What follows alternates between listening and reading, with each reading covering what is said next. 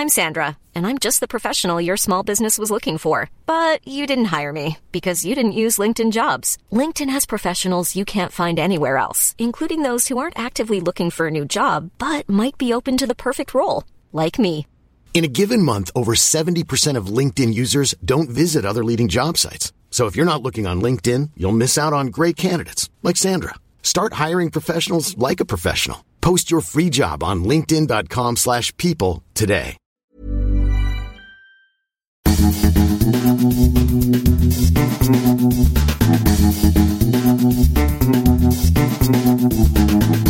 This is the Den of Geek podcast, featuring commentary on the latest news from denofgeek.com, as well as other behind-the-scenes content from your favorite movies, TV shows, and more. My name is Michael R. I'm the podcast editor here at Den of Geek, and this is part 2 of our San Diego Comic-Con 2019 coverage. We talked to David Crow in part 1, and in part 2, we're going to be talking to editor-in-chief Mike Cicchini. And Mike, we're catching you during the latter part of the convention. I hope you're not too exhausted yet. I'm pretty tired, but you know, you can't really complain when you're in San Diego and you're in the middle of all this love for everything we enjoy. So it's not so bad. And it's interesting that we spoke to David Crow for the first part of our San Diego Comic-Con highlights podcast, and that was when Tom Cruise had just appeared, and that appeared to be the big draw at the first half, even as Friday and Saturday progressed. But then Saturday night brought the big Hall H appearance of Marvel, and everyone was anticipating it. But would it be fair to say that it was even bigger than people expected it to be in terms of what they dropped on us? Yes, Marvel exceeded expectations. And some of that is because they haven't been here every year. And the last couple times they were here, they were relatively conservative by Marvel standards because they knew they were headed for Infinity War and Endgame, and they didn't want to go beyond that, and they wanted to keep the secrets of those movies. And obviously that was the right move. But this is the first time in 5 years that Marvel has had an entirely new slate of projects to announce, and that made this special. And I think they also were able to keep some pretty significant secrets that they were able to unveil, not just one or two, but like 3 or 4, and just one seemed to outdo the other. What would you say was your biggest surprise of the night? I would say my biggest surprise was the Shang-Chi cast. I did not think that they were quite that far along in the casting process.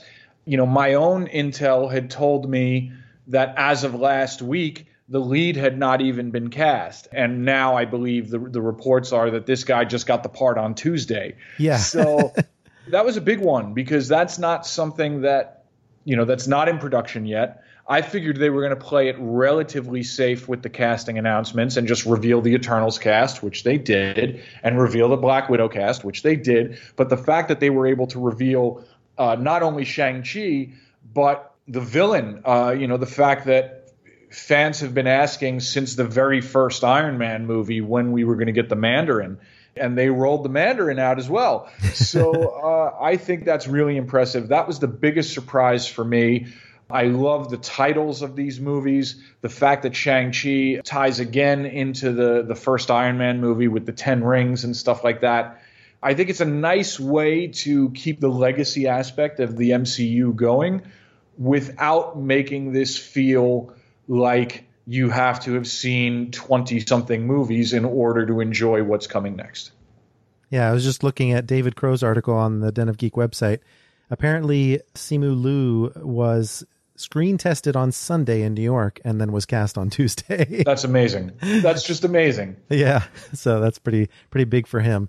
So what about the Blade news? What can you tell us about that? Because a 2-time Oscar winner just seems like such a get, even for Marvel. Well, you know, people have been wondering for a while when Marvel was going to do something with Blade. And personally, I had always hoped that they would add Blade to the Marvel Netflix shows. Of course, there are no more Marvel Netflix shows, just because I feel like a concept like Blade would work really, really well in an environment where they could basically go for an R rating. But the fact that they were able to keep Mahershala Ali a secret and really just kind of drop that at the end of this panel like it was, like that's something. And people tend to forget, I think, those Wesley Snipes movies, they're a big reason why superhero movies became viable at the box office again. People weren't really aware that the first Blade movie was even a comic book movie. People forget that Blade 2 is a Guillermo del Toro flick. I still really enjoy Blade 3. Like these movies they're fun and fans enjoy them and they still have a place in everybody's heart. So to see Marvel Studios spin on whatever this is going to be could be really special. The question is, will this be the first time a Marvel Studios branded movie will flirt with an R rating? Because I think if they don't do that, they're missing a real opportunity. Well, that's true. And definitely with the lineup being a mixture of things that were already in the mix and already have release dates and things that are too far off to nail down that way. This was a nice cap, especially since I said cap, that is kind of a pun because everyone was wearing their Black Widow hats. And then Mahershala Ali comes out with his Blade hat on. So that was a great way to reveal it. Yeah. I mean, look, I'm very excited about the future of the MCU. And I've said for a long time that in order for superhero movies as a genre to continue to be viable and they have to evolve. And I think a lot of this Marvel Phase 4 slate kind of hints at that evolution. Doctor Strange in the Multiverse of Madness, they have Scott Derrickson directing this thing, and Derrickson directed the first Doctor Strange movie. Derrickson's a horror guy. He's a horror director. As great and visually adventurous as the first Doctor Strange movie was, it was a pretty by-the-numbers superhero origin story in a lot of ways. So now that they're freed from that, and the hope that they'll let Derrickson kind of indulge in some of his horror instincts with this Doctor Strange sequel is really encouraging. Shang-Chi is, a mystical martial arts movie. And of course, Blade should really be a straight up action horror movie. So I think there are a lot of elements here that could add up to what we've been hoping for all along, that Marvel knows when it is time to evolve beyond their previous model. And of course, we have to mention that because Netflix, the Marvel presence there has been sort of shut down, it appears that Disney Plus is actually going to be merging a little bit more successfully. I guess we'll have to wait and see on that, but specifically with Doctor Strange, because WandaVision was announced, but also that Elizabeth Olsen's Scarlet Witch will actually be in the Doctor Strange movie at the same time. Yeah, that's a big deal. And I think that also just kind of, look, Wanda hasn't had a lot to do in the Avengers movies. This is a really great character that deserves the spotlight. And certainly Elizabeth Olsen is a star, has the star power to do it. The fact that Marvel didn't announce any there's no crossover movies, there's no event movies here. These are all pretty self-contained. The way to do this is kind of what we saw with Thor Ragnarok, where you put the Hulk and Thor together. So Wanda and Stephen Strange are a perfect pairing. They can both essentially, play with reality. And imagine what Scarlet Witch can do with the visual power that Scott Derrickson brings to these Doctor Strange movies. So I think that's really, really exciting. WandaVision is like the big mystery project because nobody knows what this is going to be. There was one promotional image, I think it was at TCA earlier in the year, that showed, Wanda and Vision in kind of like 1950s clothing. So the question has always been, is this about Wanda imagining a perfect life with her and her dead android lover? Or now that we know the title of this Doctor Strange movie, is she tapping into alternate realities where she can live this life? We're not going to know. Marvel is going to play this really close to the vest, but let's just go along for the ride because they never let us down. One size fits all seems like a good idea for clothes until you try them on. Same goes for healthcare. That's why United Healthcare offers flexible, budget-friendly coverage for medical, vision, dental, and more. Learn more at uh1.com. Ryan Reynolds here from Mint Mobile. With the price of just about everything going up during inflation, we thought we'd bring our prices down. So to help us, we brought in a reverse auctioneer, which is apparently a thing. Mint Mobile Unlimited Premium Wireless. How to get 30, 30, bit to get 30, bit to get 20, 20, 20, bit to get 20, 20, bit to get 15, 15, 15, 15, just $15 a month? Sold! Give it a try at mintmobile.com/switch. $45 up front for 3 months plus taxes and fees. Promo rate for new customers for limited time. Unlimited more than 40 gigabytes per month. Slows full terms at mintmobile.com. Now, we had a couple of cascading announcements that led up to the Thor news, one of which was Taika Waititi switching from the Akira movie to Thor 4, which is now known to be called Thor Love and Thunder. So what did you think about that announcement leading into the casting announcement for Thor? It's amazing. Nobody has been more like done with the Marvel universe than Natalie Portman. You know what I mean? Natalie Portman really seemed to have no time for this world for a long time. So I don't know what the pitch for this movie was that got her to say, yeah, I'm in, but it must have been something. And the fact that they're going to go with the whole, Jane Foster becomes the God of Thunder element, that's a really recent thing from the comics. That's from Jason Aaron has been writing Thor for about 7 years now. And I think it was about 4 or 5 years ago that the Jane Foster element was brought in. And those comics have been spectacular. And of course, it really pisses off a certain segment of fans, but good. Like we don't really need them here. So the fact that they're going to go there, that they're going to do something this gutsy, that they know is, when you look at the big Marvel tapestry, is relatively untried, right? In the comic book scheme of things, a character like Thor has been around for 55 years. In the grand tapestry of Marvel stuff, this particular story, going for something that is less than 5 years old, is it's pretty gutsy. But I think it speaks to the confidence that Kevin Feige has in the overall vision of what the MCU plan is. There's no question about Natalie Portman's star power. There's no question about what Thor Ragnarok did for the Thor franchise, which always kind of felt a little bit secondary to some of the other movies.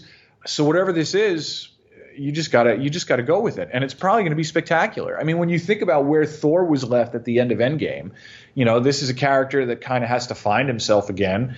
And why wouldn't he be thrilled to see Jane Foster kind of assume this mantle? Thor knows he's still worthy of wielding the hammer. That's one great moment where he's still able to pick up Mjolnir. He goes, okay, I'm still worthy. That's still something that can be, that's still mine. And then later in the movie, when he sees Steve Rogers lift the hammer, he goes, I knew it. And he's not jealous. He's proud. He's happy to see this. So the next one who's going to do this is Jane Foster, and that's just like the perfect progression of just those character beats that we even saw for Thor. So it's not even like Chris Hemsworth is going to be sidelined in this movie. This is going to be a great passing of the hammer. And, after Ragnarok, why wouldn't you trust this creative team? And it's interesting, too, that they have Loki on the Disney Plus schedule as well. So we'll see if there's any tie-in there. But one of the Disney Plus properties that really caught my eye, and I wanted to know if you knew anything about it, is What If? Because it seems like that could be a kind of a grab bag of sorts. Yeah, so What If is going to be awesome. What If is an animated series, and they're just going to it's going to be like little individual episodes, and they'll take moments from the MCU and say, okay, so what if Bucky didn't get frozen? What if Bucky wasn't presumed dead during World War II? What if Bucky never became the Winter Soldier? Or what if Cap never was defrosted? Or, what if Thor decided to just stay and be the champion on the planet in Ragnarok? They'll take little moments where a movie could have gone one way instead of the other and play it out. I don't know if these are going to be 30-minute episodes or an hour or hour-long episodes. but they're going to have the cast of the movies reprise their voices. We're going to have Jeffrey Wright as the voice of the Watcher. We saw the Watchers kind of make a little cameo appearance with Stan Lee in Guardians of the Galaxy Volume 2. And in the old What If comics, all of them were introduced by the Watcher. The Watcher was kind of like the Crypt Keeper from Tales from the Crypt, where he would intro the stories and be like, okay, you know this story happened this way, but what if it didn't? What if it happened this way instead? So there's no better voice for that than Jeffrey Wright, as this eerie cosmic presence. This is just a fun case of Marvel having confidence in the tapestry that they've already kind of woven and what they can do with it. That sounds kind of like Elseworlds. Yeah, well, Elseworlds was very much DC's response to Marvel's What If comics. Oh, okay. Because Marvel launched What If in the 1970s, and it had a pretty healthy run, and then it kind of had a hiatus, and it was revived in like the late 80s or early 90s, and had like an even cooler run. And now they kind of dust it off in the comics maybe, once a year or once every 2 years. But like, the big stories have always kind of already been told. And so now to see that applied to the actual MCU and done in animated form with star power voices is great. That just sounds like a party. But speaking of DC, you mentioned that there's a lot of news that kind of got overshadowed in the comics inspired world because of the big Marvel news. So what's going on in the DC universe? Well, the biggest is Crisis on Infinite Earths, which is going to be this year's Arrowverse TV crossover. This is the final season of Arrow, and it's a short season. It's only going to be 10 episodes. And it seems like this entire Arrow season is kind of going to be the direct build-up to Crisis on Infinite Earths. But all of the shows are going to be involved. And I think the biggest thing there is that they're going to bring in characters and actors, not just from all of the current CW DC TV shows, but from other DC TV and movies throughout history, and kind of make this a true multimedia multiverse. So the biggest news is that Brandon Routh, who currently plays Ray Palmer on Legends of Tomorrow, is going to play Superman again. And not just any Superman. He's going to be the Superman basically from the Kingdom Come comic book story, which is an older, kind of slightly more embittered Superman who has dealt with a major personal tragedy. So that's really going to be something. Brandon Routh was a great Superman in a Superman movie that maybe is not beloved by the general population. And I kind of understand why, although I have a place in my heart for it. But to see him put the Superman costume on and to see him play a very specific version of that character from the comics, that's a big deal. They're going to, Burt Ward, who played Robin in the 1960s Batman TV series, is going to have a cameo in Crisis on Infinite Earths. So putting Burt Ward in just as a cameo would be a big thing on its own. And apparently they're not done. I've heard that there's other stuff in the works to kind of tie the broader past of DC TV and movies together in Crisis on Infinite Earths. I don't know the specifics. I mean, I know some of them, but I can't reveal them yet. But it's going to be awesome. Yeah, it's funny because who would have thought that the announcement of Black Widow and the Eternals and things that we already knew were coming soon next year would be overshadowed by all these other things. It's amazing. Yeah, overall, this San Diego Comic-Con has felt a little bit more subdued than previous years. There's been a little bit less going on until Saturday. Yeah. Saturday was out of control. So it's a good time to be a comic book inspired movie and television fan, for sure. Yeah. We've been living in this kind of with this like embarrassment of riches for a few years now. And, even I've had to wonder if, did we just peak with Endgame? Because, after you've done Endgame and after you've done Crisis on Infinite Earths, what else can you do? But the answer seems to be you just keep doing it. And when you have producers and showrunners who are confident in what they've done, and, fortunately, success breeds freedom. And nobody has been more successful at this than Kevin Feige. And it's pretty clear that no idea is too big or too weird at this point. I mean, once you pull off Endgame, if they say, yeah, we're going to cross over a Vision and Scarlet Witch TV series with a horror-tinged Doctor Strange sequel, even 5 years ago, executives would look at you and go, what are you, out of your mind? So, yeah, this is a good time. This is a good time for all of us, and I look forward to seeing what the next few years holds. Yeah, you know, it's big when Kevin Feige says, I don't have time to talk about mutants right now, but moving right along. And, like, we didn't even get Black Panther 2 out of this. You know, like, we know it's coming. You know, like, we know Black Panther 2 is happening. And Captain Marvel 2. We know Captain Marvel 2 is happening. But, like, they're like, yeah, we don't even have to talk about these right now. Exactly. No time. There might be, maybe they're saving that for D23 next month. I've compared Marvel Studios before to, they're like stage magicians. Like, as much as the cynic in me wants to just be like, yeah, this is just, these movies are kind of eating up all the oxygen at the box office and blah, blah, blah, blah, blah, blah, blah, blah, blah. But they know showmanship, and they know how to reveal just enough to get people excited. And when you can just keep 2 other billion-dollar franchises in your back pocket and say, yeah, we're going to save these for later, you're sitting on top of the world. That's right. Well, Mike, it's been a pleasure to talk to you, and I wish you the best here in your final days of Comic-Con. Yeah, thanks so much. Stay cozy. I'll talk to you soon. And thank you out there for listening to this special installment of the Den of Geek podcast. We'll be back next time we have a special event to cover. As you noticed, this feed has been sort of taken over with some different special events such as Star Wars Celebration, E3, and now San Diego Comic-Con. So stay tuned to this feed for more of the same, hopefully. But until then, thanks again for listening, and we'll see you next time.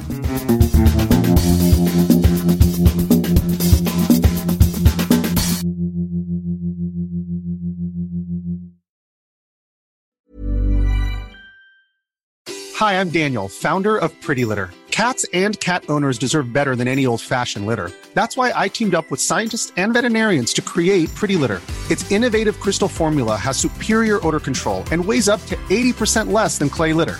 Pretty Litter even monitors health by changing colors to help detect early signs of potential illness. It's the world's smartest kitty litter. Go to prettylitter.com and use code ACAST for 20% off your first order and a free cat toy. Terms and conditions apply. See site for details.